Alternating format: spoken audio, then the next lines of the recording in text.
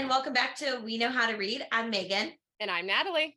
And today we are getting into Tower of Dawn, the better than we thought it was going to be book. Yes, I was like, I'm not as like, I don't want to be like, woo! It's not woo! I mean, it's not terrible. It was not as bad, like I said, it's not as bad as we thought it was going to be. It was better. The dreaded Tower of Dawn that yes. everyone in this series just does not want to have to read, but it was better. It was informative. There were a lot of plot twists. Yes. But also I enjoyed it, but I think I enjoyed it so much because of Yrene. If Yrene hadn't been in there, oh no, I would not have enjoyed it as much. Even with Nesryn, and I like Nesryn a lot. Because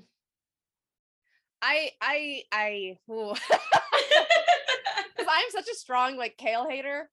I know. I don't even want to say love it. I hate to like it. Like I do like it. Would I reread it again if I did the series all over again? Probably not. I'd probably read pieces of it. Like I'd pick out the sections that I enjoyed the most and read. Like I would probably skim the book. I don't want to have to reread the entire thing. I would definitely reread the whole final section, like the part 2 section. But in the beginning, I would just like we say that I feel like this is a common thread with SJM is everybody's like the beginning is so slow, and I feel like that is consistent. It is, except in Empire Storms. That shit hit the ground running. That hit the ground running.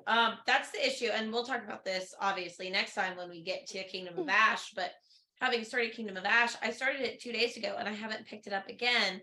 Not because it's not good, but because like the front end of it is just like, oh. Where is the momentum? That's what I want to know. Like you've built it up to this certain point, and then it just Exactly. I understand like the whole archaic, like you have the flat line and then the rising action and the climax and the descending action.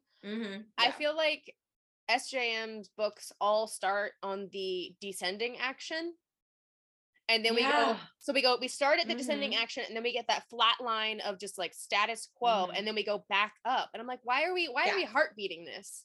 Yeah, I don't know. It's really weird.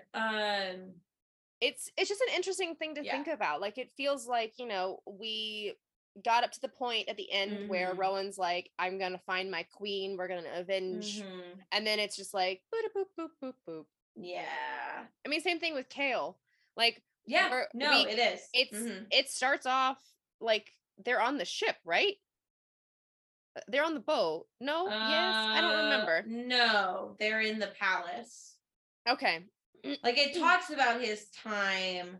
Maybe that's what I'm thinking of. On the boat. So in this book, we have Chaol's POV, Irene's point of view. POV. We have Nesryn's, and don't we have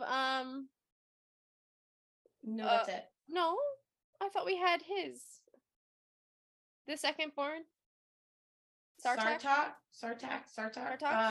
not? I thought we got his in the second half. No, I don't think so. Maybe I just kept picturing things through his eyes. Because I thought he would admire Nesryn at the end. Yeah. And I feel like I don't know why I thought part of it happened through his eyes. But maybe I don't know. I don't think so. But I think it's just those three. And Nesryn's POV only gets interesting in the second half. And in the beginning, honestly, Chaol's POV was boring half the time. It really, like the linchpin of this entire novel. Yrene held it all together. Like without her, this book would have sucked. Now, we took a bunch of bets throughout the whole beginning, and about when the big secret was going to be spilled of the fact that Celaena was the woman who gave her the money. I know. Because if you remember from Assassin's Blade, Yrene was the healer that she met on her way to the Mute Master. Silent Assassin's Mute Master. And so she's the one that Celaena helped and gave her money afterwards to go to the southern continent, to go to the Torre to be a healer. So this is all thanks to Celaena. And so, yeah, we were trying to figure out when Chaol would notice that that's who it was, and figure it out. That bitch took so long. So long, which to be fair, it's a big world. Like, you don't really expect that to happen. Know. It's just, and she never really, like, she didn't mention it for the longest time. No. But this is jumping way to the end when Chaol does find out. Right. I know. We both really, really wanted, and maybe there's a fanfic out there, or if not, someone can write it. He doesn't like straight up tell her, does he? No, he tells her. It's just it's out of frame. Oh, yeah, it's off camera. That's sad. But Natalie and I really, really wanted, like, him to not know until they all met up, and Yrene and Aelin just being like, you, and then Chaol putting two and two together and just like sinking to his knees and just being like, what the fuck? And Dorian in the background just cackling and like pointing, just like, Rowan is smirking, just laughing at Chaol's misery, and he's just like, why does this always happen to me? Why do the women in my life hate me? And I just really, really wanted that moment. It wasn't terrible, the moment that we did get, but I really just wanted the moment. I wanted that so bad. I'm gonna have to find some Dorian cackling. I feel like Aiden would just be like ribbing Chaol the whole time. Just like, hey. So, you gonna be thanking Aelin anytime soon? Is she gonna be your godmother to your children? Oh gosh. Yeah. You know, this is all thanks to Aelin, right? Yeah, you gotta give her a toast. Oh my gosh. Chaol's just like, I hate my life. He's like, what the fuck? These women are out to kill me. I swear to God. Oh, it would be so great. But that is not what happened. That's not what happened. SJM. But it's fine. Yet again, I think we have done a better job at retelling your story. It's only happened twice though. So out of 18, I know.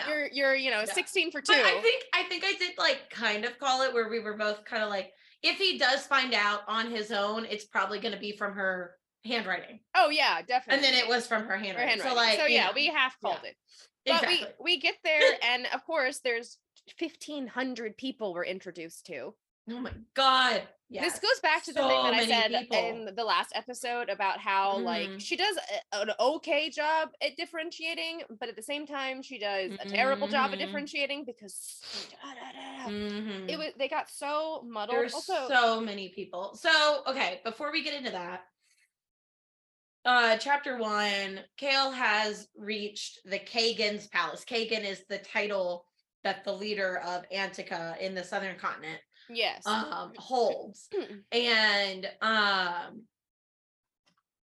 he gets there. His whole point is to not just get healed by from his paralysis from the king, Queen of Shadows, but from the king, but to also convince the Kagan to ally with Aelin and send forces.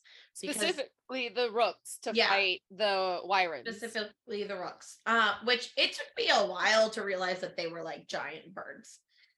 I don't know why, but it took me a little while to realize, like, oh, they're giant birds. Okay. I pictured them like, do you know, hang on. In Fantastic Beasts, there's something called like a thunderbird. Yes. That's what I know Harry Potter stuff. Yes. Sometimes if I'm like, hey, you remember that Thunderbird from that one scene in the Fantastic Beasts and Things from 10 years ago? Yes, I do. Yes, I do. I kind of picture them to look like that. It took me forever to not give them legs, like a griffin. Yeah. Like I kept. Okay. Like I kept picturing a feathered griffin. Okay. I don't know what I was thinking until like they were like beaks and feathers. And I was like, oh, these are birds. Like, I don't think I had an image in my head just yet. I always knew they were birds. Well, I feel like there wasn't enough info for me until we actually met Kadara, and I was like, oh. Wait, who? They're the Prince's Rock.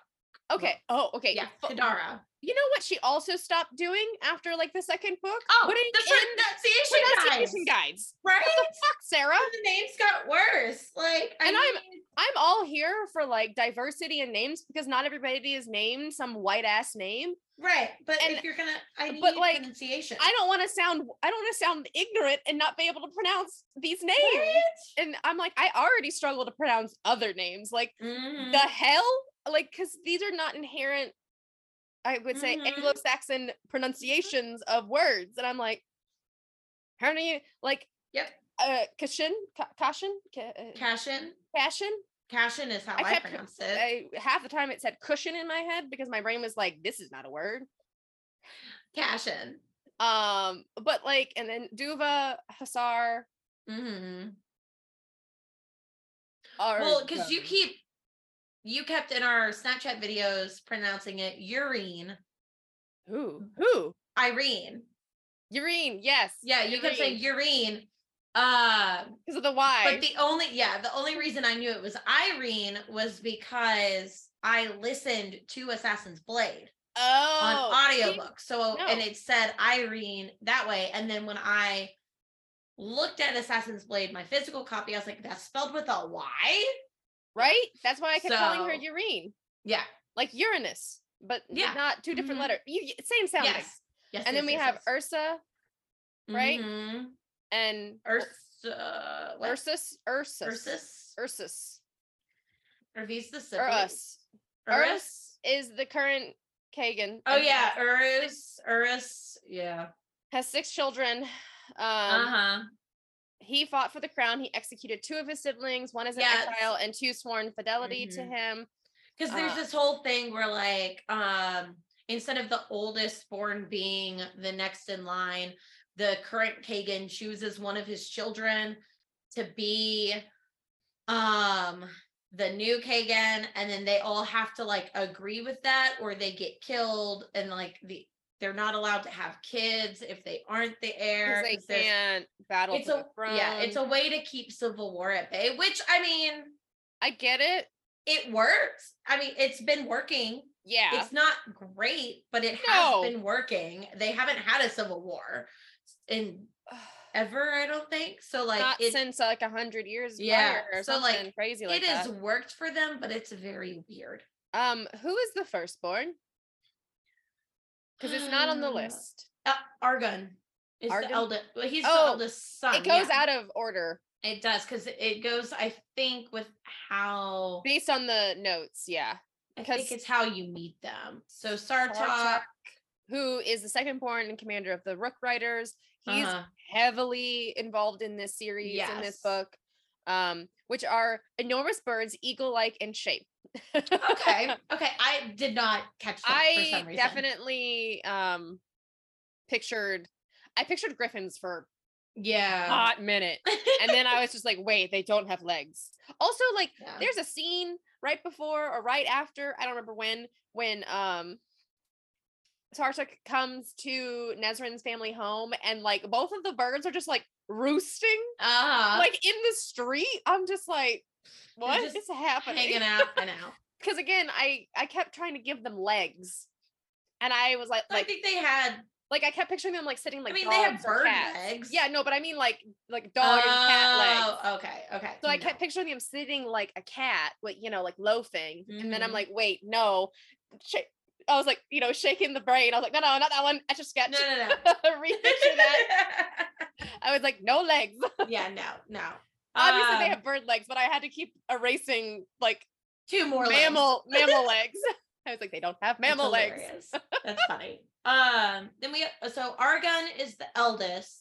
Ugh, I didn't like him. And I didn't like him either. He's known as the Prince of Spies. He has spies everywhere. He knows everything. He's the one who's like, he brings all the information. I don't like him. He was giving the eunuch from. Yes. I don't remember his name. What was his name from Game of Thrones? Game of Thrones. I almost said Throne of Glass. Yeah, he was, but like, I didn't like him. Duva is the second youngest, and she's the only one that's married, and she's 6 months pregnant. Which I guess, is she allowed to be pregnant because she married a prince from another land and he is in line for the throne? Because like they talk about the risk of her even having a child when she's not the chosen one. Well, I think because I think right now it's fine because the Kagan hasn't chosen who's going to be the area. But as soon as he does, then that's where the danger comes in. And they could kill her child as potential competition against the next Kagan's children. Mm-hmm. Yeah. And then we have Cashin, fourthborn, controls the armies on land. Mm-hmm. I lived for Hussar.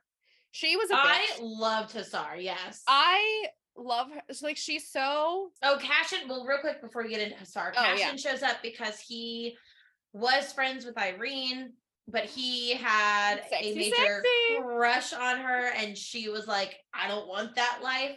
It's like, nah. I'm not doing that shit, because she's like, I don't want to constantly be afraid of your sibling who's going to become heir and like our children at risk. Like, she's like, I don't want any of that. I just want to be a healer and then go back to my homeland. Yeah. And then Hussar, she has the armadas. Yes. And she is, I love her. She's a bitch, but I love her. She's a viper of a being. And I think Chaol even says it or thinks it at one point, imagining Hussar and Aelin and Aelin all in the same room, and he's like, dear God, help us. Oh, that would be great. Yes. He's like, he's like, specifically Aelin and Hussar, they are going to be cutthroat with each other in the same room.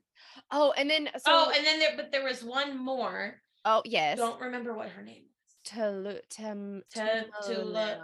Tumalon. See it in another chapter, but she SJM, give us back the... Please give us the pronunciation guides. I kept calling her Tulum, like after the city in Mexico, but that is not her name. But I was like, Tulumalon. I don't fucking know.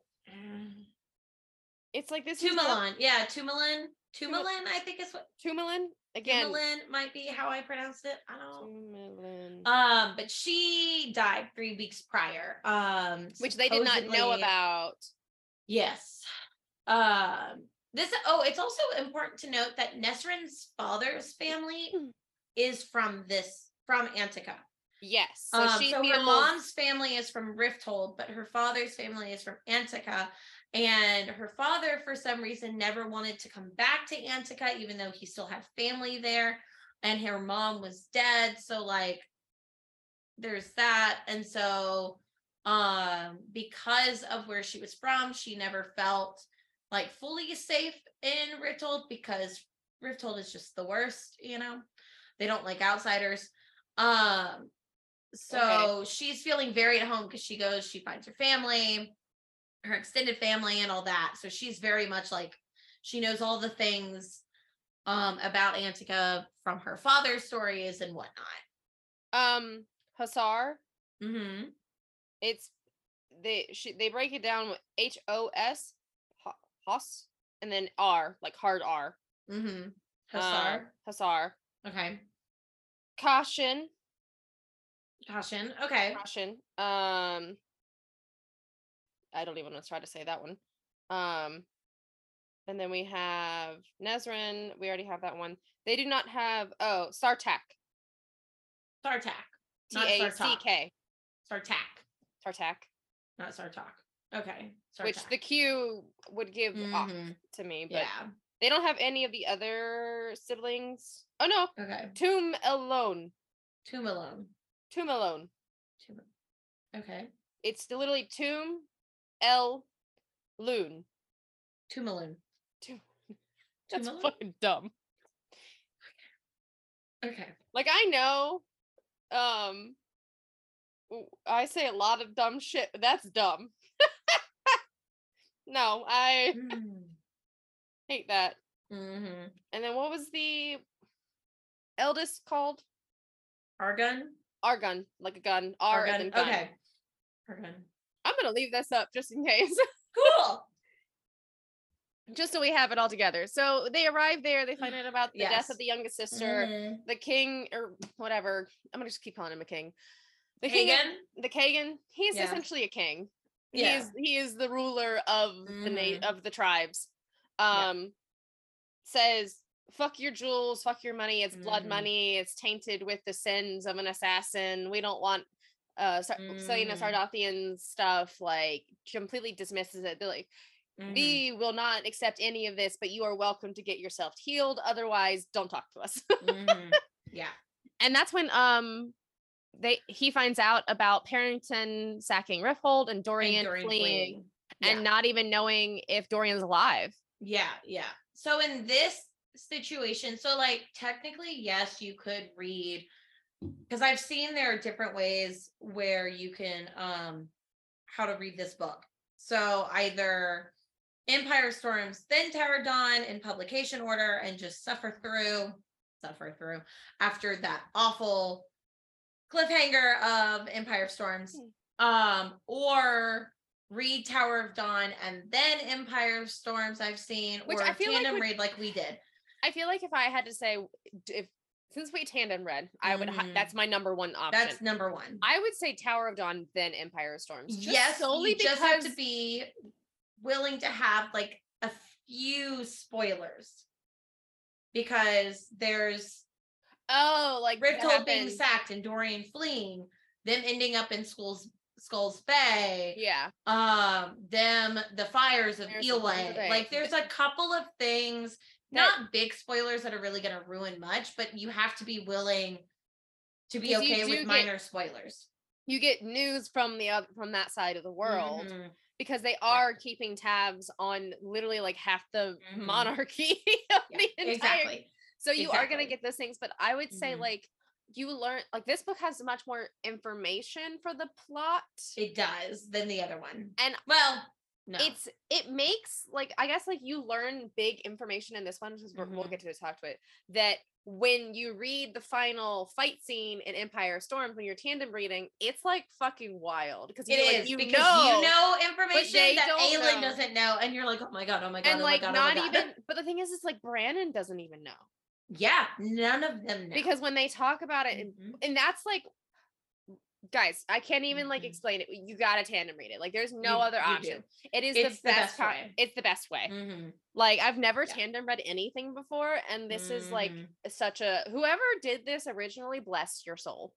I hope you find every sale on very well done. Like, yes, there are times where exciting things are happening in Empire Storms, and then you're like, oh, I've got to go back to Chaol's point of view. No. And you're like, I can't do this. This is awful. But there are also times where like you see how well it all lines up. Yes. And it's really cool that way. But we get off right off the bat. Cashin tells Chaol and Nesryn like to come to dinner, but they want them to dine. And then we find out about Parrington's forces infiltrating the court. And we also find out about how their youngest sibling died. She killed herself by jumping off a balcony, which I guess should be technically a trigger warning. Like, going into that could be very jarring to find out that somebody like committed suicide. Yeah, and she's said to have, moods been like where she's like super happy but super depressed sometimes. Like it goes back and forth. And then suddenly she's 3 weeks prior, she supposedly jumped off out a window of a tower. Yeah. So like, that is a pretty good trigger warning. And like, you're right. They talk about how she like, but wait, so many thoughts. Like she is a joy, a light. She's a free spirit. And then she became very, like you said, like kind of wishy-washy, like scared. She became scared and like reclusive and untrusting. But then we finally get to our girl. Oh, but the reason for Cashin bringing this up is he doesn't believe that she did this, even though that's what the healer, what is it, healer on high? Is that what she's called? The healer on high, Hafiza. Hafiza. Oh, I have it. Excellent. Unlocking. I'm like writing down all these names because we get a lot of new names. We do. In this one. Hafiza. Yeah. Hafiza. She herself, the leader of the Torre, the leader of the healers, she proclaimed it as a suicide. So everyone is like, okay, it is, because the healers are like revered. They are because they existed before the Kagan. Because the Kagan is kind of, think about the best way I can describe it is kind of like the horse lords in Game of Thrones, where there are multiple clans that have come together to make one people, and they all have general similar beliefs, but also different beliefs, but they're ruled by the strongest, by and the wisest. Kagans, what they do is they conquer a place, and then they say, okay, cool, we're conquering you. You can continue doing what you're doing and believing what you're believing, but we're just going to add it to what we already have. Very Roman-esque, where the Romans, when they conquered, they're like, we like what you have, and that's really cool. That dude that you have is kind of like our dude that we have, you know, like, so it's very much it essentially like demotes the person, the governor. And it's like, you will govern these people on behalf of us now. Exactly. And we will provide you with money and trade and opportunities, but you are, if we need you, you are ours. You are part of our army, you are part of our citizens. This is created, there are 36 gods and goddesses of Antica. 36. Isn't and there the one clans or something? How many clans were there? I don't know. I don't remember that. I just know there were 36, even though the Kagan only has like 1 or 2 for themselves. He allows the rest of Annica to have these 36 gods and goddesses that they have. One of them being the Sybil, or Sybil. I pronounce it as Sybil because it just seems like Sybil, which is the healer who, like, all the healers in the Torre worship and whatnot. But Cashin wants Chaol to keep an eye out to see if he notices anything. There's 4 tribes. Suspicious. 4 tribes. Okay. Which don't ask me how to say them, because dear God. No. But he wants Chaol to basically investigate and see what's going on, because Cashin he's like, I know from my spies there were dark forces over there that we don't truly know the depths of, and I want to know if they're involved over here. Exactly. And one of the things that is going to show up a lot in this book is, as we said before, an heir has not been named. The Kagan has not named an heir yet.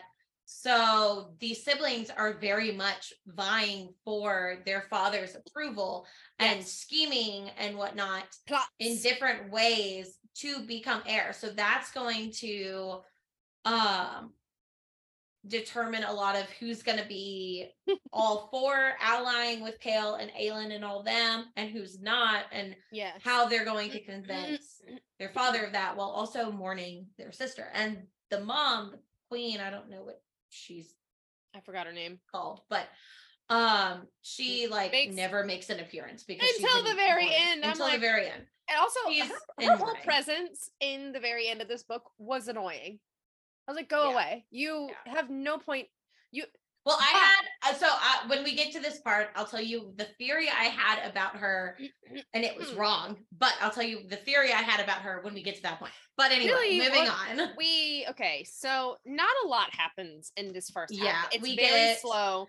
Like, we get Yrene, we get introduced again to Yrene, who is one of the most heir to the heir to the healer on high. Yeah, so she's being trained, but she wants to go back home to Finhara, where she's from, to help, and all that.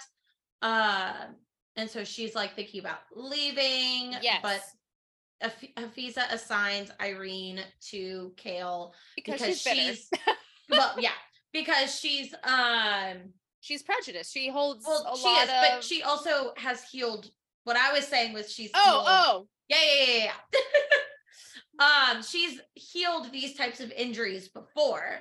Yes. So she's like, you're gonna do this, and instantly Yrene is like, no. She's like, I'm gonna help the man who worked for the king who killed my mother. Fuck no. Absolutely not. So she starts off very bitter, and I love it. And very grumpy.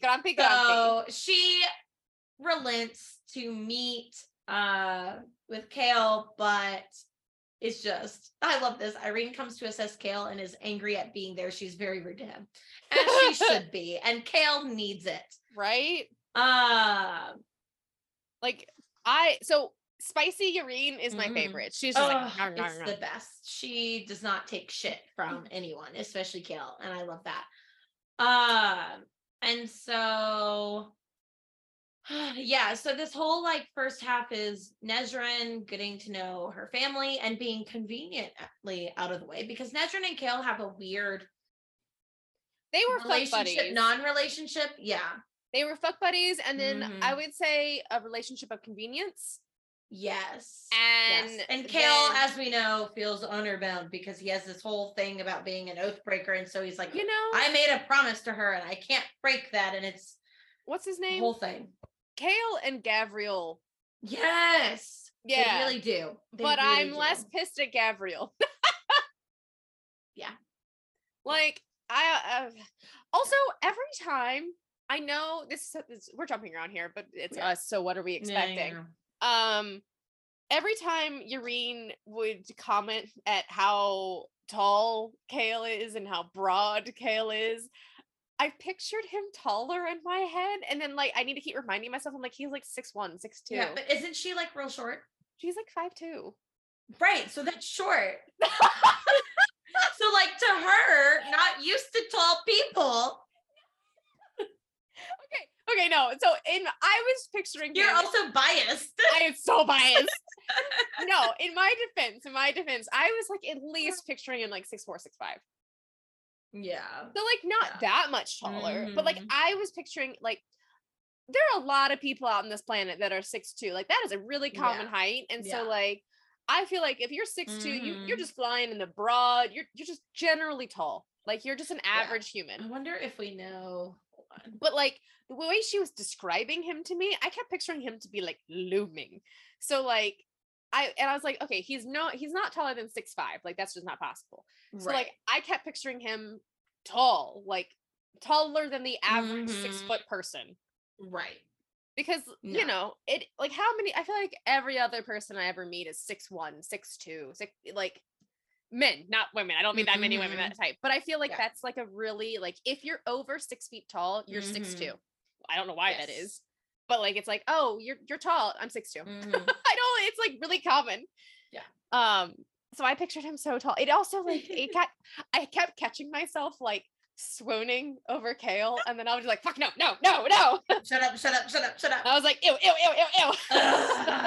Yeah. There were times though where I was like, okay, all right. No. Chaol. Right? But then there were other times where I was like, shut the fuck up. Right? I'm just like, no, Yrene. Yes. I cannot like this man. I know. I definitely fought against a lot of my feelings throughout this. But we get their first healing session, which is really important because we learn about the wound in his back. It's I kept picturing it like a weird black mass. Yeah, I did too. But but they said there wasn't really a mark on the outside, was there? There was like the scar, but it was like a normal, like I pictured it as like a starburst kind of scar. And so like very much the we're just gonna bring this up every episode, I feel like. When Avatar? When Aang gets shot by lightning. Yes, that scar on his back. Yeah. It's that's how I picture it, is that type of scar. And then the inside where her magic can see, because the way magic works, she can like see inside-ish. Because the magic. The mass holds memories. Yeah. And so it's described as like eventually she realizes it's an echo of the dark power that was used. But he's being very tight-lipped about what actually happened, and she's like, you're gonna have to talk about it, because a lot of healing is also mental healing. And he's like fuck that, I don't need to talk about my feelings. Therapy, I don't need it. Like a typical man. Up to her because she feels the cold, the magic and everything, and he gives her an abbreviated thing about the word stones and the Valg and Erwin, but not much, just enough to like shut her up. Well, she finds out about it. She discovers it first because she goes to the library, finds some things, and finds the Valg princes. and like what happened during Atlanta's time and all that. And she's like, the fuck is this? And he's like, do you know who Yrene reminds me of? Not the more I think about it. Who? This bitch is Hermione Granger. Oh my god, she is. She is. Oh, but I don't want that to mean that Chaol is Draco. He's not. He's Ron. No, he's not Ron. He's Victor Crumb. He's Victor Crumb. I will hold that way more than I would Ron. Honestly, though, I I shipped them pretty hard. Her and Hermione Victor. and Victor. I liked them together. I did too. Like they had more chemistry on set in one movie than her and Ron in the 8 movies. Yeah. But to be fair, that's the movies. Yeah, but it's so interchangeable these days, I feel like. I know. The books and the movies, and it's like, wait, which is what? And then there's fan fiction, and then it's all fucked. Yeah. Yeah, because you're like, wait, like the whole... No, Victor is not a nice guy in the fan fiction. But neither is Ron a lot. I hate Ron in fan fiction. I mean, like, well, I don't like... because that's because we read Dramini fan fiction, and a lot of Dramini is Ron bashing. Which I prefer. I don't like a nice Ron. Like, fuck I don't... Ron. Okay, so in the books, I like Ron. But in fan fiction, I want the Ron bashing. I don't know why. I don't like him in the books either. I agree with J.K. Rowling about wanting to kill Ron halfway off the series. I think she should have. I would take Fred and George over Ron any day. Well, obviously. Yeah, well, I mean, alive. Keep the twins intact. Kill the spare Ron. All right, moving on to the book series that we're actually talking about. Okay, oh my gosh. So she feels a presence behind her and she's running away, and she finds a dead healer. I really liked how she was so calm, cool, and collected up until like the very end. Like she was just like, she knew what to do, and then she got help, and she like maintained this presence of like, hey, I'm not trying to set off any alarms here, but shit's going down. Like she did a really good job of like handling the situation as best as she could. Yes. And so the dead body looks a lot like the bodies that Rowan and Aelin found in Airfire, like husks of humans, like sucked off, very Dementor. Yes, and it's very the healer looks very similar to Yrene. So it's very much like she's like, oh god, is this after me? Like, what's happening? And then the next day she's late to meeting with Chaol because like of everything that happened that night before. She tells him about the dead healer and that she felt like something was hunting her. Chaol's like, oh, maybe it's evolved. Maybe there is the presence is here, and you know. Didn't he? She asks him to join help with the self-defense class, especially after everything. And I texted you this. I was like, Cassian and Nesta, who? Right. Like Yrene and Chaol walked so you guys could run.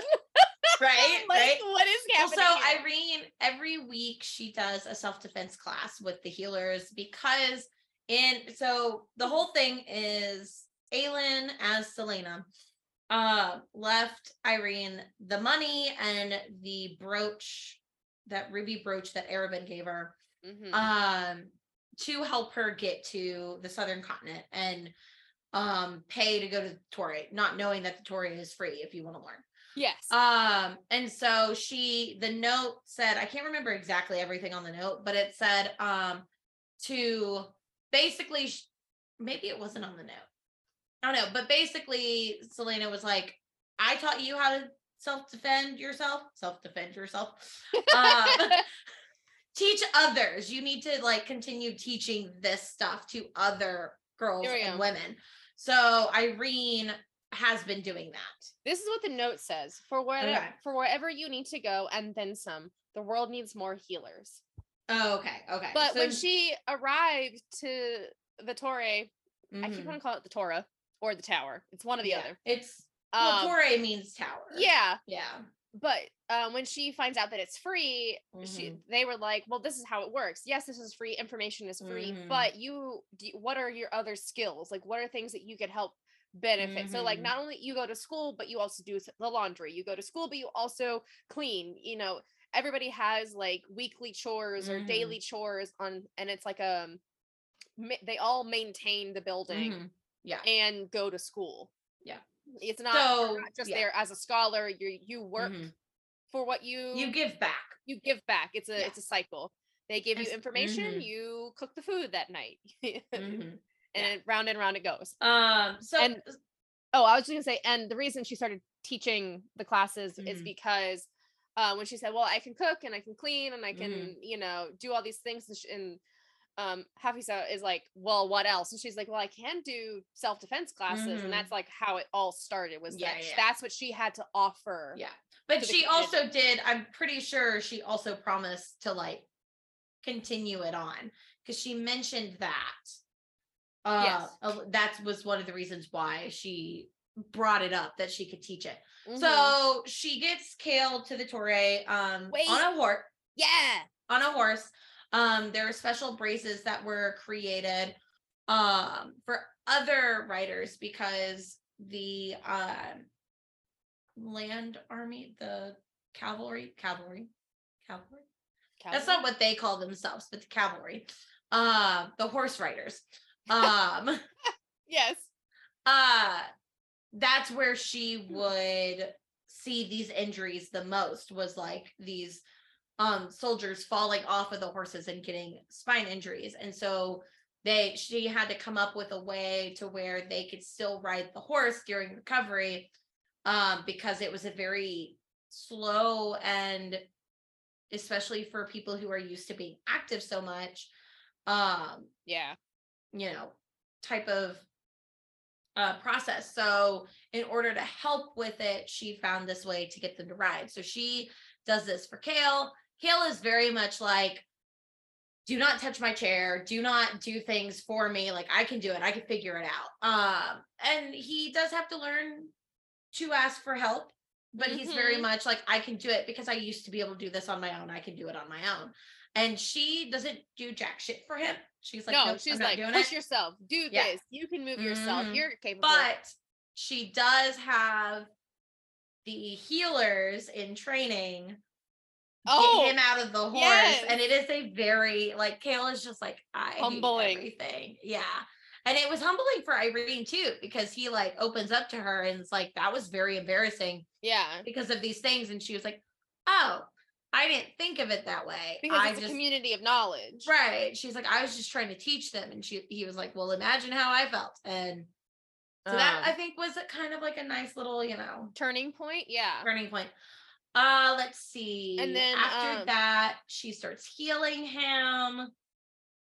Wait, also, can we mention about how Cole is like, hey, Nesryn, I want you to talk to Sartak and find out more information about him. And we get a little moment about how Sartak became a writer, and how he is like, what's his name? Like the Prince of the Rooks or something. Yeah. He has some name revolving around it. And we get a little cute, I like them together. I do spoiler, too. Not spoiler, but they end up together. They're adorable. Can you imagine it? Because like, wait, but like,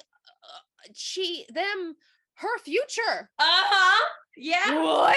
Yeah. What? Yeah. I mean, like, bitch, get your man, get your money. Hey. I love it so much. So she's been asked to get, talk to Sartak, because that's, like you said before, that's the particular army that they need in order to fight against the witches' wyverns. All right, so let's see. So she starts healing Chaol. While healing, she sees images of Morath. So while she's healing Chaol from this dark magic that is like keeping him from healing normally, he's being shown horrible memories, like the worst memories, to try and get her to stop.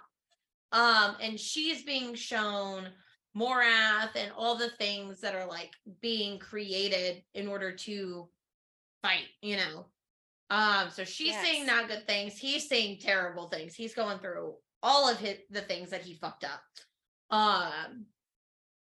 So yeah, it's been, and also feeling a shit ton of physical pain. Oh, he's like in agony, wailing and screaming, and I mean, just absolute pain. It's a whole awful thing. And then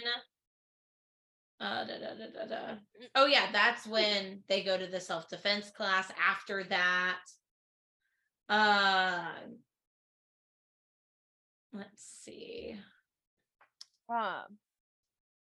And then they fight about, him being helped off by the acolytes.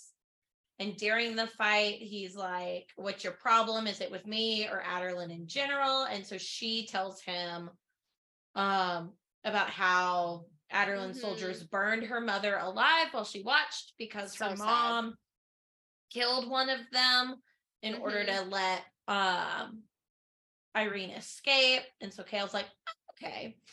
Oh, and then he's having horrible memories and horrible pain during his healing, but now he can curl and uncurl his toes, which was a big deal, and that was like a really successful moment. Yeah.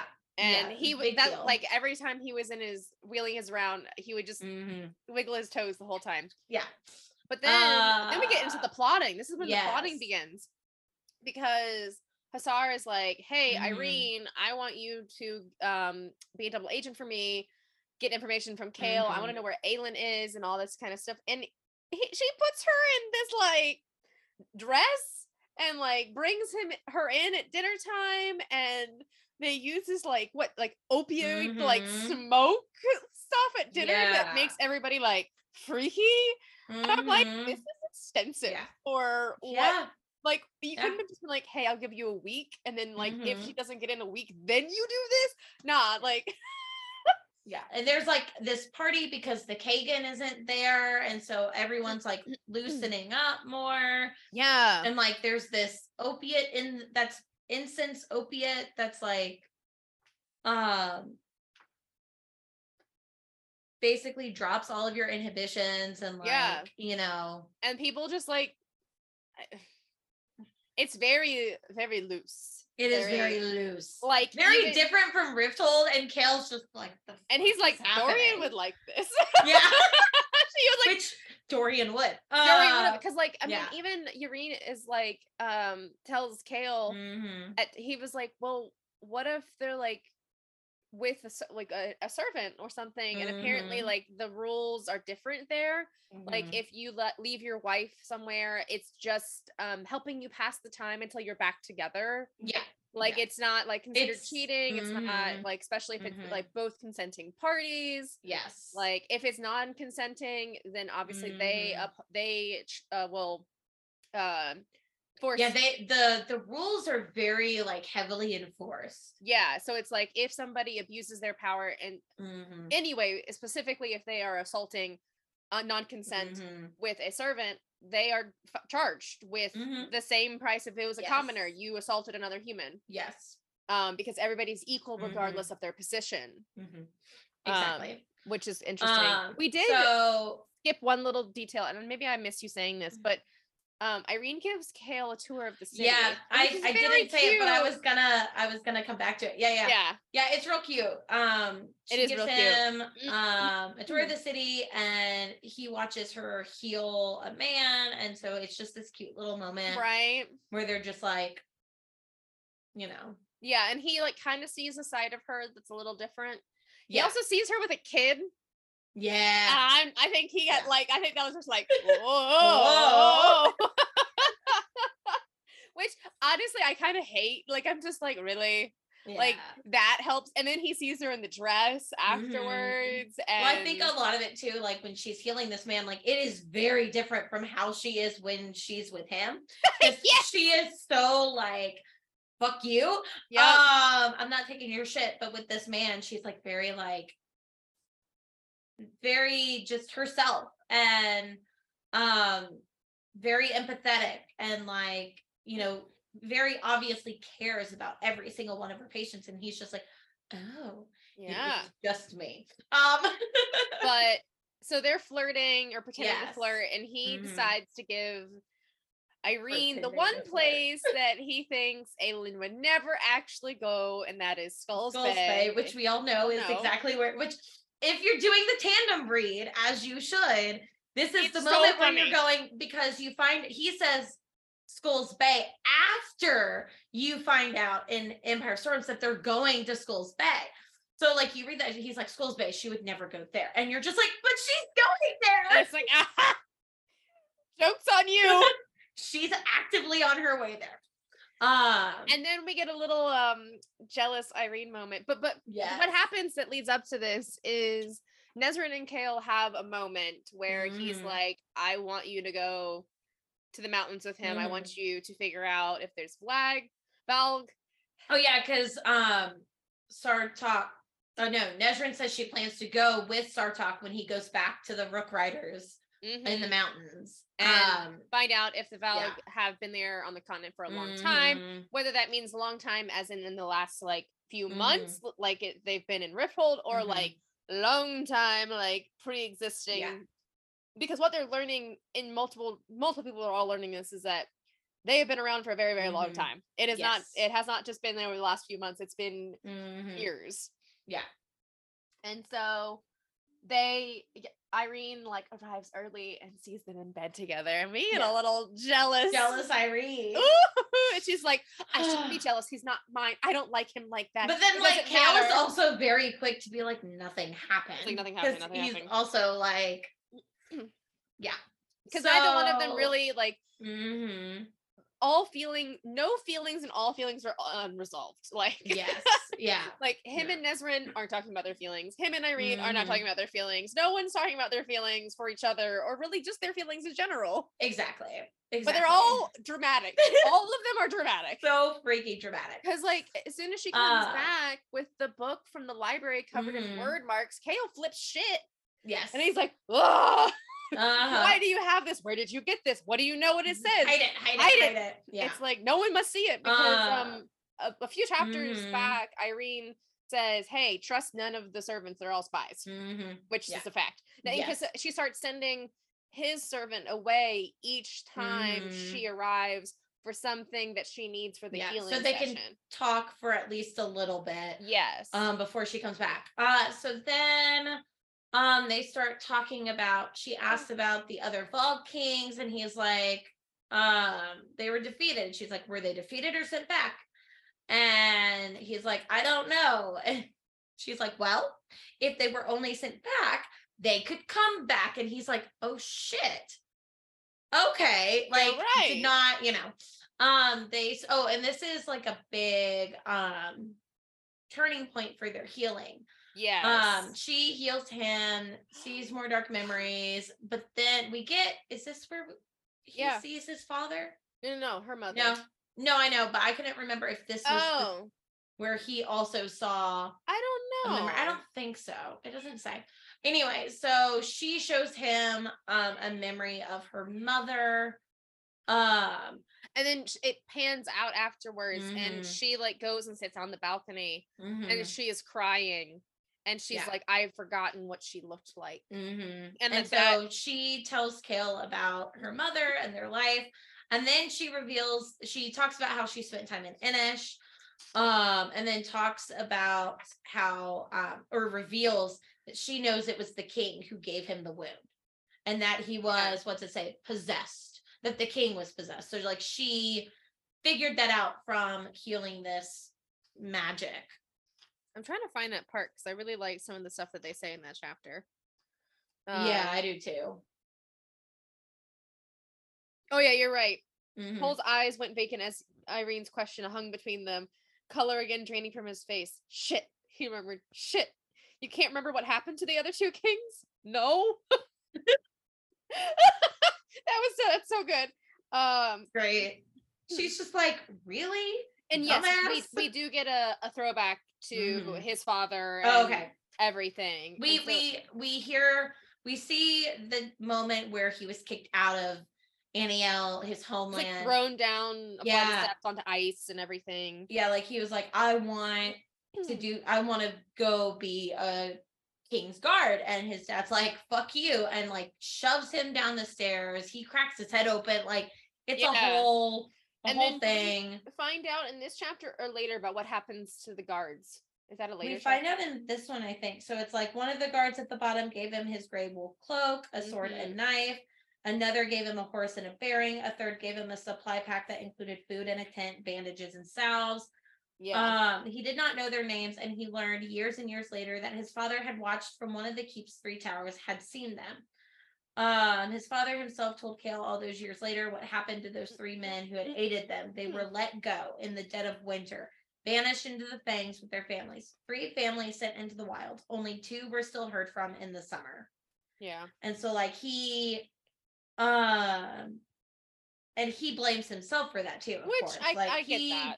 He blames himself for a lot of things, which I get. And then here's this a lot of scene right afterwards is when he comes to and he can feel his muscles, he can rotate, and everything, and he like calls for her and she's nowhere in sight. She's out in the garden. And then so he wheels himself out there, but he enters closer and caught the gleam of light on her face, on the wetness there, not blood but tears streaming silently, unendingly, as she stared at the reflection pool, the pink lilies and emerald pads covering most of it. She stared as if not seeing, not hearing him. Yrene?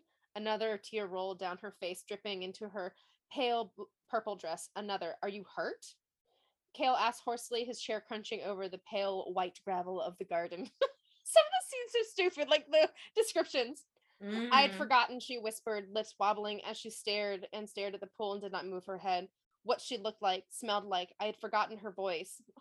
It just like... I know. His chest strained as her face crumpled. He hauled his chair beside her own, but did not touch her. Like, it's just, it's so sad. Yeah, like, it really is. Baby. It really is. But I mean, their relationship starts building more. They start like enjoy, like because the big thing at the end of this is they're talking about it.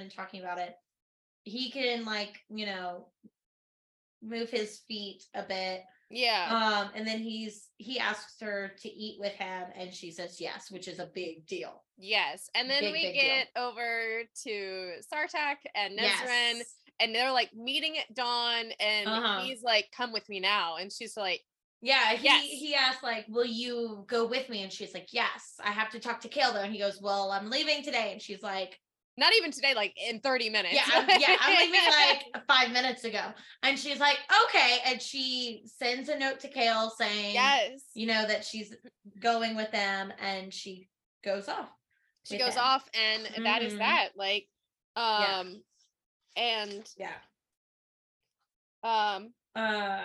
and she even says, I love what she writes. She says, and because like even she knew, she was like, she not only did she see it, I feel like with this note, not only did she see Chaol and Yrene's relationship growing, I think she also was like, oh, Sartak.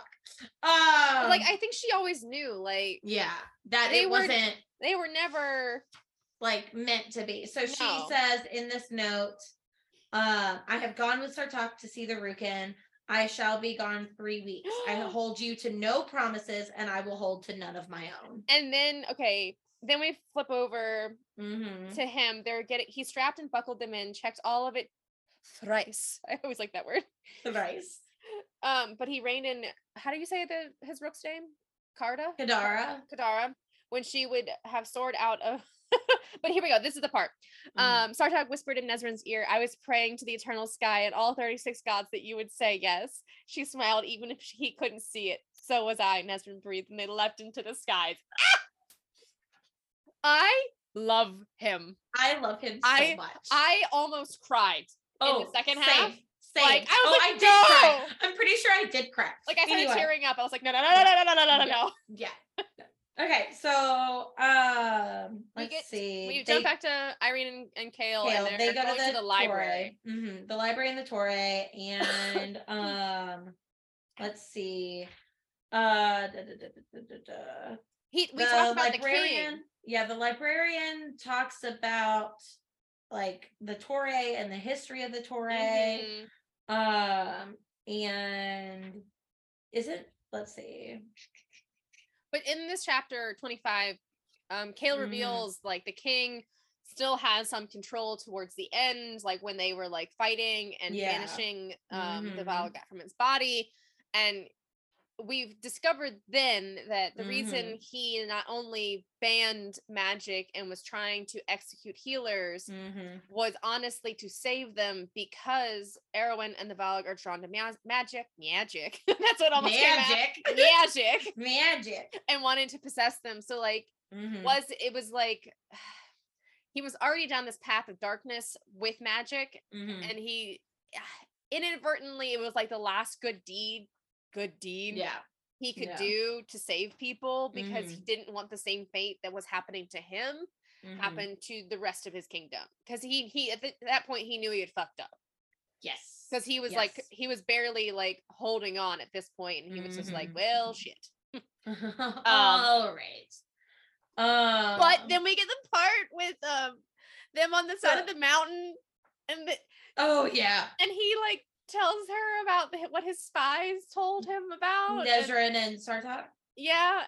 His little nickname for her. Oh my gosh, Neith's Arrow is what she's called. I love it. I'm just like, stop. I love it so, because she's like, I grew up on stories about the Winged Prince is, I think, what he's called. The Winged Prince. The Winged Prince. The Winged Prince and Neith's Arrow. Yeah, and so they're talking about how like she they're talking about all the different names, like Aelin's different, and Adian is the Wolf of the North. And she's just like, I don't have any stories, whatever. And he's like, excuse you? Let's see. But where was it? 25 towards the end. Yes. He says, Neith's Arrow, Sartok said after uncounted minutes, leaning back against the rock. Nesryn dragged her gaze from the stars, find his face limbed in moonlight, silver dancing along the pure onyx of his braid. He rested his forearms on his knees. That's what my spies called you, what I called you until you arrived, Neith's Arrow. Neith is apparently the goddess of archery and the hunt in this land. So don't be surprised if there's now a story or two about you already finding its way across the world, because like apparently they told him about some impossible not even the story about the arrow that saved a shapeshifter's life, the impossible shot fired from a rooftop. So like his spies saw that and reported back, and she's like, you knew about me? Right? Wait a minute. Yeah. It's kind of weird because like getting this perspective from a whole other land, like you are these people that we've been reading about for 6 books are making waves, and people around the world are hearing about them. And it feels so isolated in the moment because you're like, yeah, I'm reading this, I'm present with them. And then it's like, oh, we're on the other side of the world, and they're like, they know. Yeah. It's really cool. It's really cool to see like how the news travels. Let's see. Then we get back to Chaol and Yrene. Yes. And their cute little moment dwindles. Yes, Chaol returns back, sees Nesryn's letter, and gets angry. Let's see what it says on this thing. Chaol received Nesryn's letter and is angry, feels it is his fault because of the flirting with Yrene at dinner. He's very short with Yrene when she comes to heal him. They fight.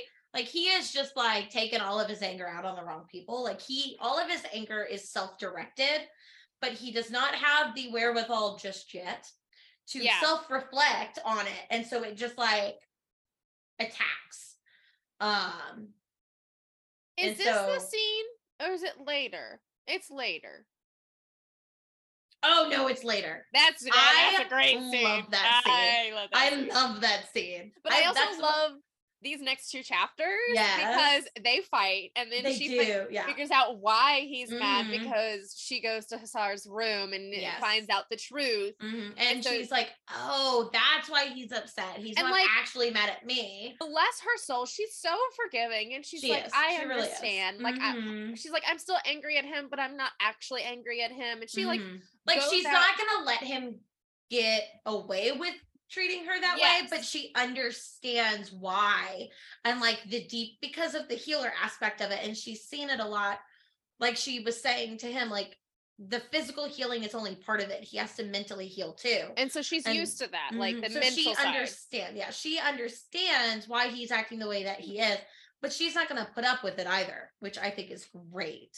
And then she goes out and heals a bunch of people, and she decides to head back to the palace to like, she just feels this calling to him. She's but like, I have to like talk with him about this and let him know I understand. She feels the presence, and she feels the dread, and she knows it's like coming closer to her, and she starts running, and she is like praying that his room will be unlocked, that she can get inside the room and everything.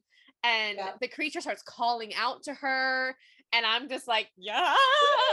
And then like, Yrene. And then they have to like, and like Chaol just like goes all like serious soldier mode. He's like, what's wrong?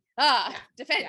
Barricade the doors. Here's a dagger. And then they make a plan. They make a plan that if it gets through the bathroom wall, she should escape, and he'll like hold them off so she can live. And I'm just like, shut up. Oh my God, shut up. And it also is really cool because we see like a lot of the Chaol's point of view is like him trying to figure out, what am I supposed to do now? He was captain of the guard. Like he was a soldier. He was fighting, you know, and so he's like, how am I going to fight from this chair? And so he has to actively figure it out. What? I'm sorry, I like scroll down and they put that stupid gif of the spider. And it God, no.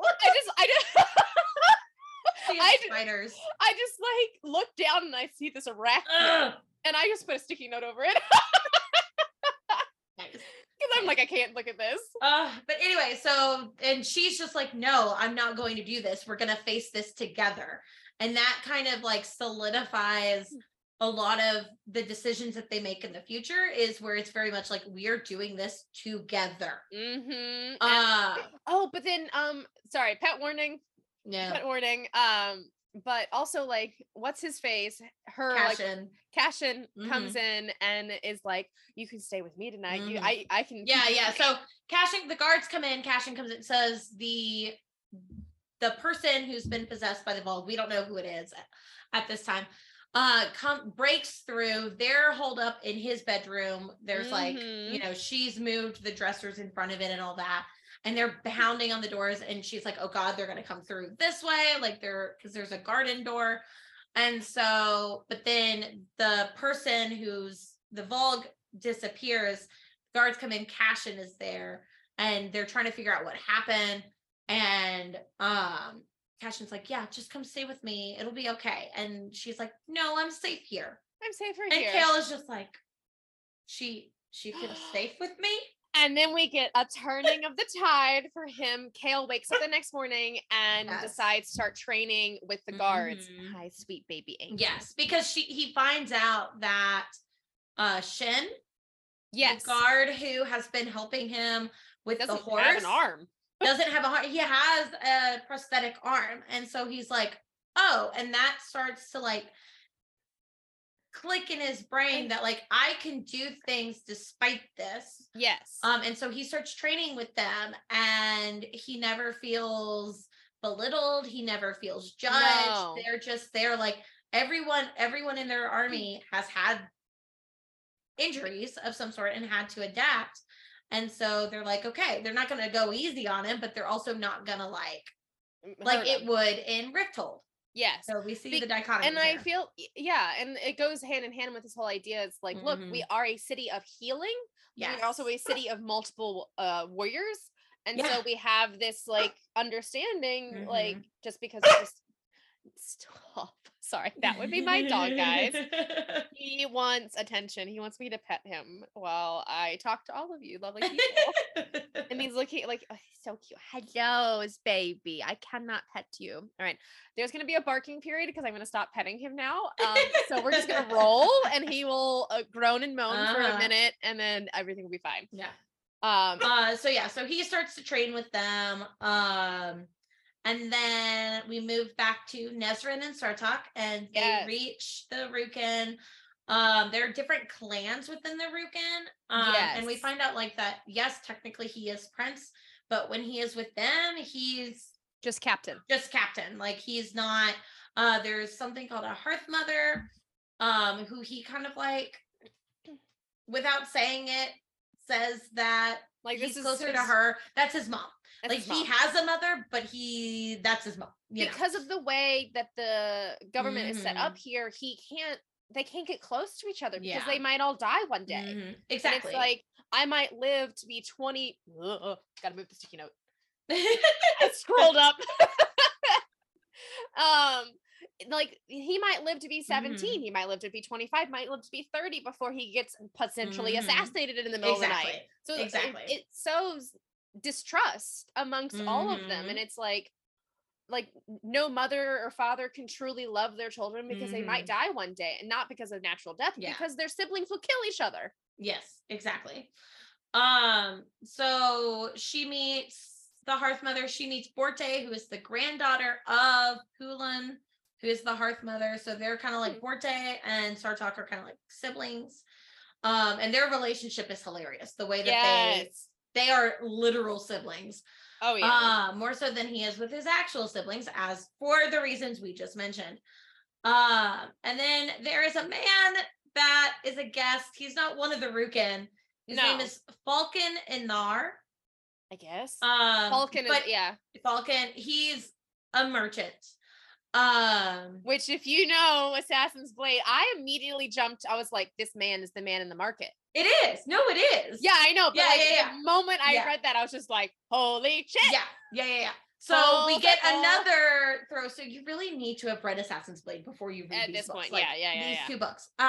So we get Falcon. He's there. No one except for the hearth mother knows why he's there, and they're just kind of like. We also juxtapose, like, we find out about him, but right before that, we also get this like lovely moment of Nesryn showing off her shooting skills and like why she's Neith's arrow, and and she is really, really talented. And even though they're shooting on top of this mountain range with winds, she can still hit the same spot 3 times in a row. Yes. And everyone's like, teach me. But then they also teach her like how to shoot from while flying, so she learns a lot. We also find out about the Rook's Nest are being pillaged and eggs and hatchlings are being stolen, and that's when the hearth mother and Falcon kind of emerge, and they're like, hey, let's talk about this. And so there's these creatures called the Karankui, or another name for them is the Stygian spiders. What? Say that again. Stygian spiders? Yeah. Stygian. Okay. I always did it sty, like STY was the sound, and then Stygian because of the I. Yeah. Stygian spiders. I don't know. Okay. I really don't know, but like I did sty. It reminded me of something that I think was like sti. Yeah. I mean, who really knows? Because we don't have a pronunciation guide, Sarah. Right. But we find out they're related. Oh, yeah, because it's relating to the Styx River is the actual like etymology of that. Really? So the Stygian, So I'm pronouncing it like it's Latin. Okay. But yeah, it's Stygian. That sounds like the G-I is Stygian, but Stygian. I like my pronunciation better. Stygian. Yeah. Anyway. Whatever. So the spiders that do the spider silk. Yes, are different from the spiders in the south. But they're related. They're like sisters. Yeah. Because they have thoughts. Yeah. As we learn in Manon, came across them in Aerofire. Yeah, Aerofire. And then Falcon talked about it with Aelin in Assassin's Blade. But we find out that Falcon got 100 yards of spider silk, and this is how we know it's the same. Oh, no. First, we find out that they are actually Volg.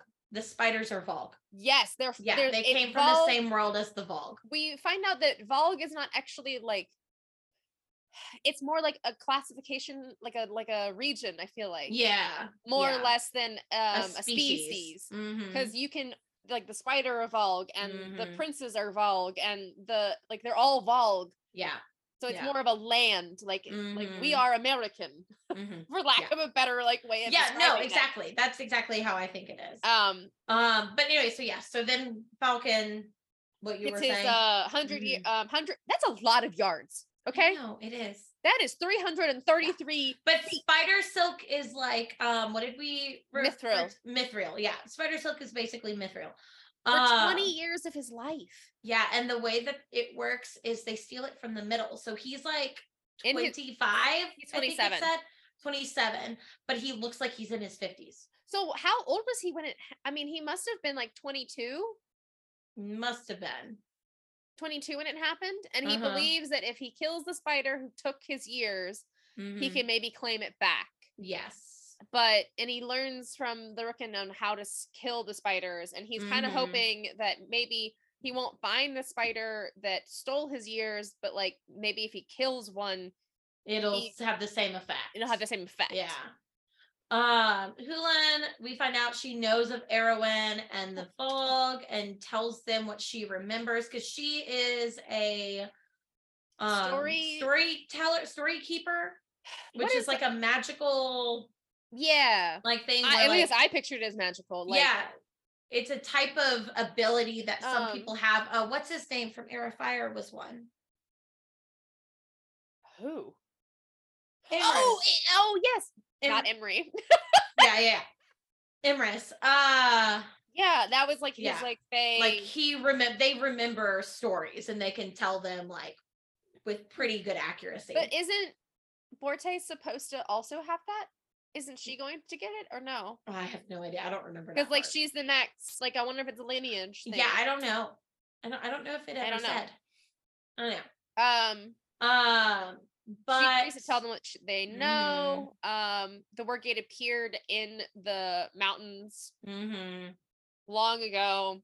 They talk more about Maeve, the Queen, Fae, and the Valg kings, not princes, but kings. The kings, yeah, because the 3 Valg kings, and then the princes are under them, and that's what like possessed Dorian. So we learned.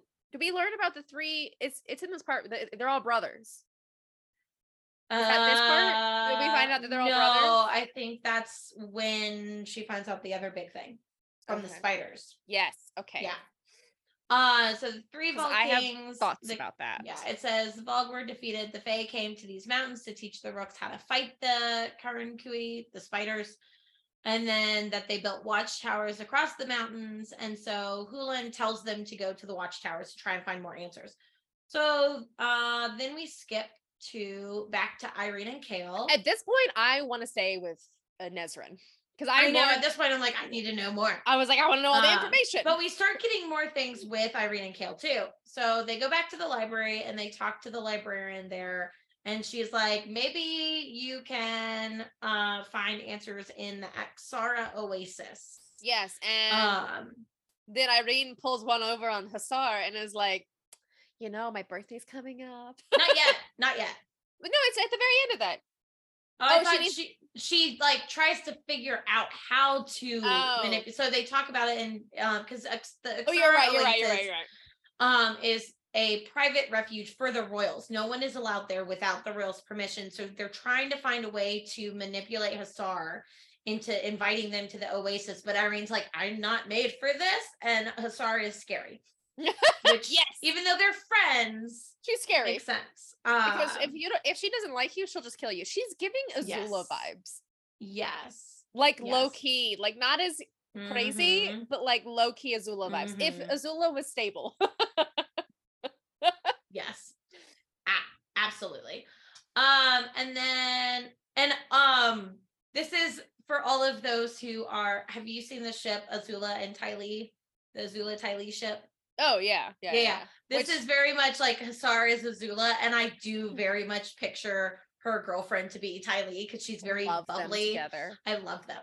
Yes. I love them together. Okay, so so then we skip back to Nesryn and Sartak. They go to the watchtowers. Oh, and they like the booby traps. Yeah. And like it's giving Indiana Jones. It is. And she like yanks him back and he's like, I'd be dead. You saved my life. Yep. Yep. They find some Fey weapons and like a torture chamber, essentially. And written in blood on the wall. Yeah. It says they're trying to read it, but they can't read it. And then all of a sudden they hear, it says, look up. If only the Fae had looked up. And then there's one of those motherfucking spiders. I know. And it's up there and it's like, it's like, and this, I like literally Snapchatted Megan and I was like, to quote Ron Weasley, why is it always spiders? Why couldn't it be follow the butterflies? No, literally though, the freaking spiders. Oh, they're disgusting. So then they're fighting this spider and they're trying to escape. And then a wolf shows up and kills the spider. No.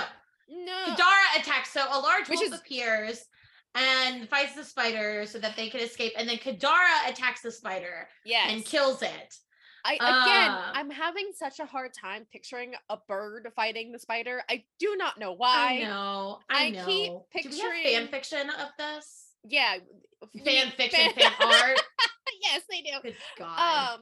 But okay, you know that scene in Mulan where her horse squishes Mushu at the beginning? This is not what I pictured.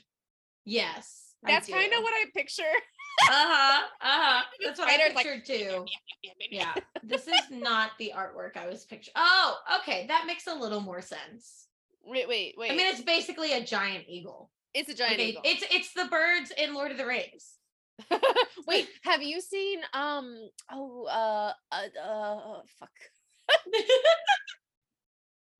Rescuers Down Under? Yes. Okay, Marahute, the giant golden eagle. Yes. Yeah. And then like these two little mice are riding on this giant bird. Yeah. But find out that Falcon is the wolf. He is a shapeshifter. Mm-hmm. He comes from a family of shifters, but didn't know he could shift until he came to this continent. Which is wild to think about. Like to think it's like, oh, I've gone, you know, from my teenage years all the way till now. He's like, I knew my brother and my father had it, but like it never presented in me until after I sold half my life.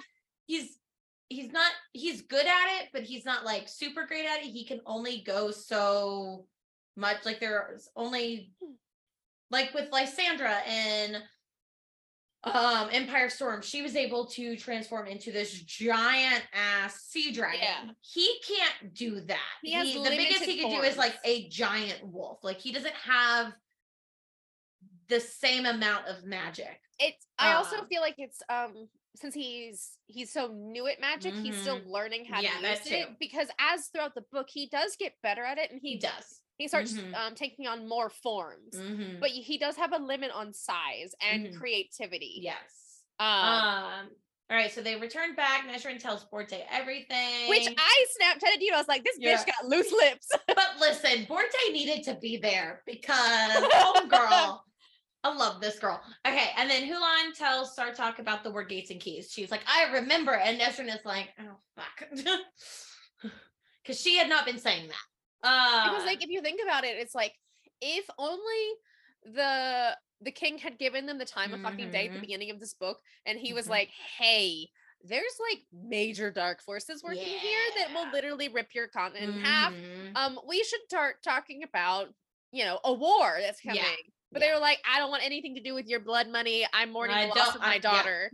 Back the fuck up. Like, and this is like, nothing to me. Which he's very much, the Kagan and the siblings and all that are very much like, not all of the siblings, obviously, but they're very much like, that's y'all's war. We're not going to bring that over here because we don't want to risk our civilization. Not realizing that war will probably come to the southern continent. Because, you know, I'm so shocked that a dark king won't come and conquer the entire world. Exactly. I think you guys are being ignorant. At this point, the Kagan just thinks it's Parrington. Like, they don't realize. Did you know that it was just the island? What? The map is just of the southern continent.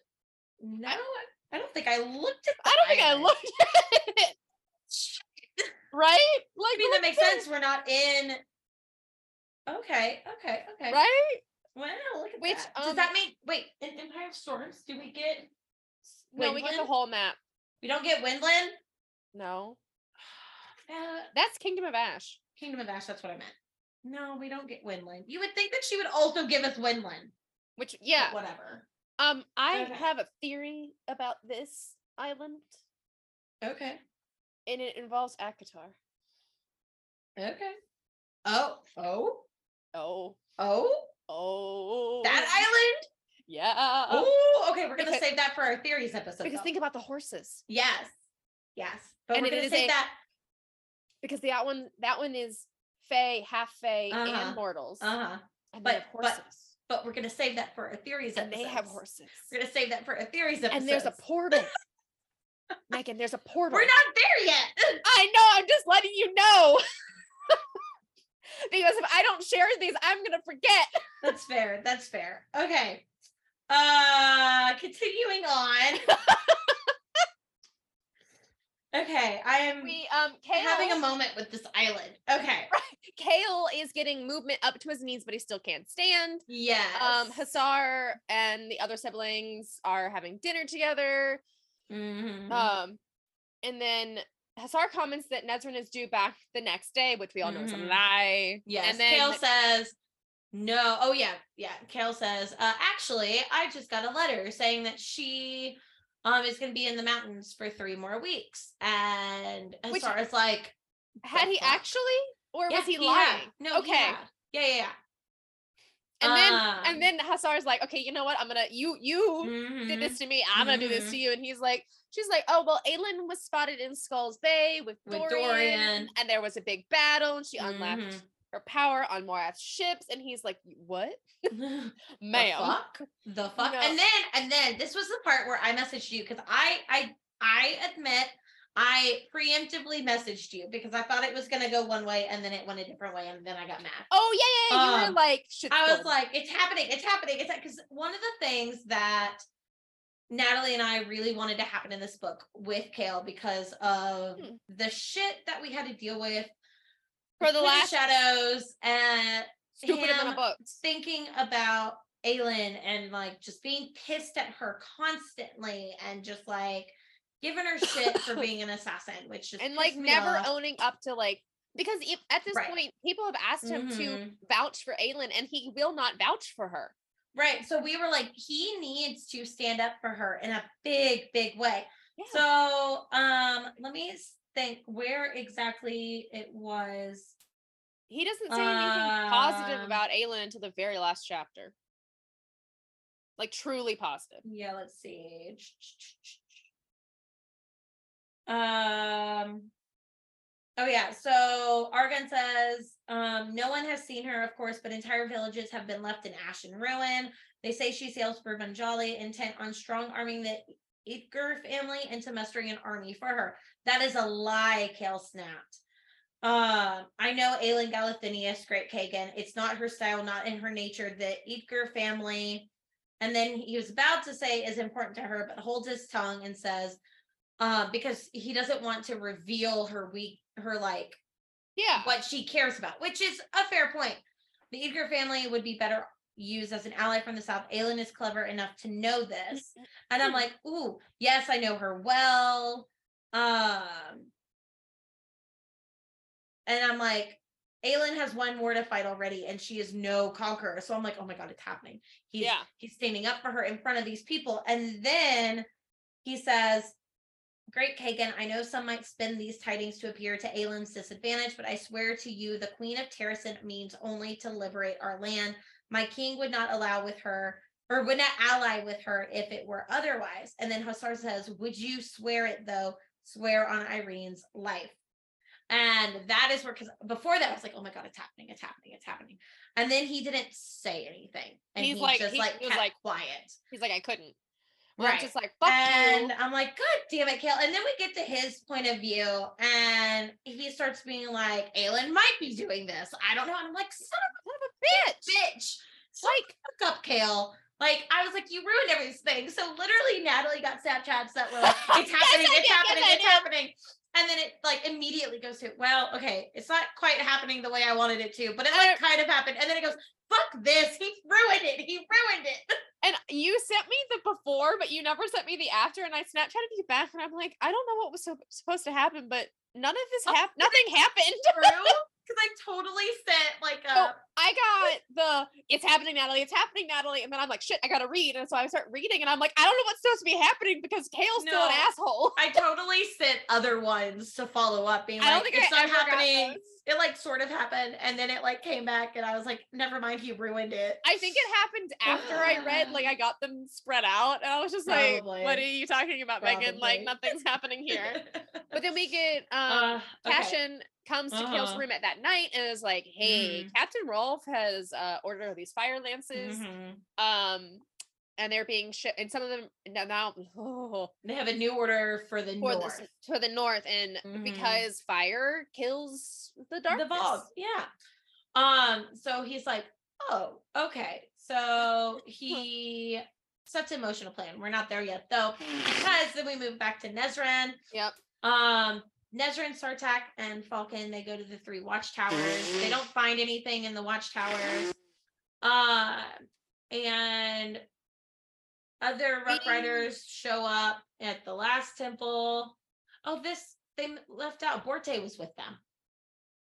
It doesn't say that, but Borte was with them because she's like, I'm going with you. And Sartak is like, Nesryn, why'd you say something? And she's like, I'm sorry. We also, like, we learn, like, we go to the other 4 clans, and we learn, like, some of them are more warm and, like, welcoming, and others are more formal, and all this kind of stuff. We meet a writer called Yerne, who argues with them. And Borte and Yerne, like, Borte just hates him. But then Sartak reveals that they are betrothed. But like they're engaged. The whole time that they're like sparring, like verbally sparring, it never felt like truly. Oh yeah, no. No, it was like there's like tension here, but like sexual tension. Yes. Also, I think it's here where they talk about the Rook Rider like game, not games, but races. Yeah. And the whole time I'm picturing the writing scenes from How to Train Your Dragon. Yeah, me too. That's exactly what I was thinking of. Like the whole time I'm just like, Yeah. Like it's literally in the second one.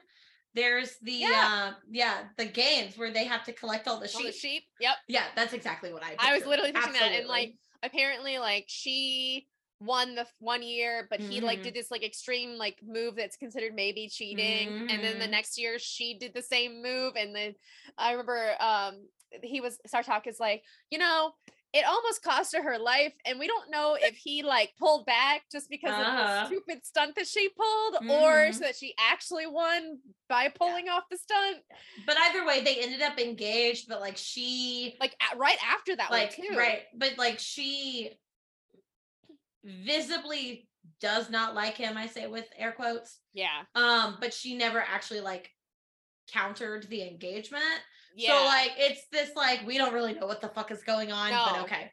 So yeah. Anyway, so we do that. Then I love Chaol in this moment, like before the end of this chapter where he's like fighting himself and his body. But I love how he goes in and he's like, sorry to interrupt the meeting. And he's like, I told you I didn't want to talk to you. You can talk to my vizier, not me. And he's like, well, actually, I'm here to talk. I'm not here to talk to you. The foreign trade vizier. I'm here to talk to this guy. Damn. Yeah. He learned to play the game for a hot second. Can you hear that? Yes. I don't know who's at the door, but somebody's here. All right. So he comes to speak, says he's going to double Rolfe's Fire Lance order and pays using the jewels and gold that Dorian gave him. Trying to show the Kagan how profitable the war could be. Yep. The Kagan realizes that he's trying to manipulate him and is like, get the fuck out. Like, no, absolutely not. Oh, this is the part. Because Chaol is forcibly removed. Yes! And he gets angry, and him and Yrene... He can't stand, but he's so close to being able to stand. Because he can feel his, muscles, but he can't hold himself up. And so he's trying to stand the whole time he's being dragged out. Yes. And he and Yrene get into a fight. He says some really shitty shit. Yeah. He is out of pocket for a lot of things. And she turns to leave. Oh, I love this. Oh, wait. No, what chapter is this in? It's chapter 38 is when the fight happens, and then chapter 39 where the so hold on, let me see what he says. Oh my gosh, something is happening out. I'm sorry. I need to go investigate what's happening outside of my house. Oh yes. I'll read. I am home alone right now, and oh yes. I don't know what it looks like. There might be somebody at the door. I don't know.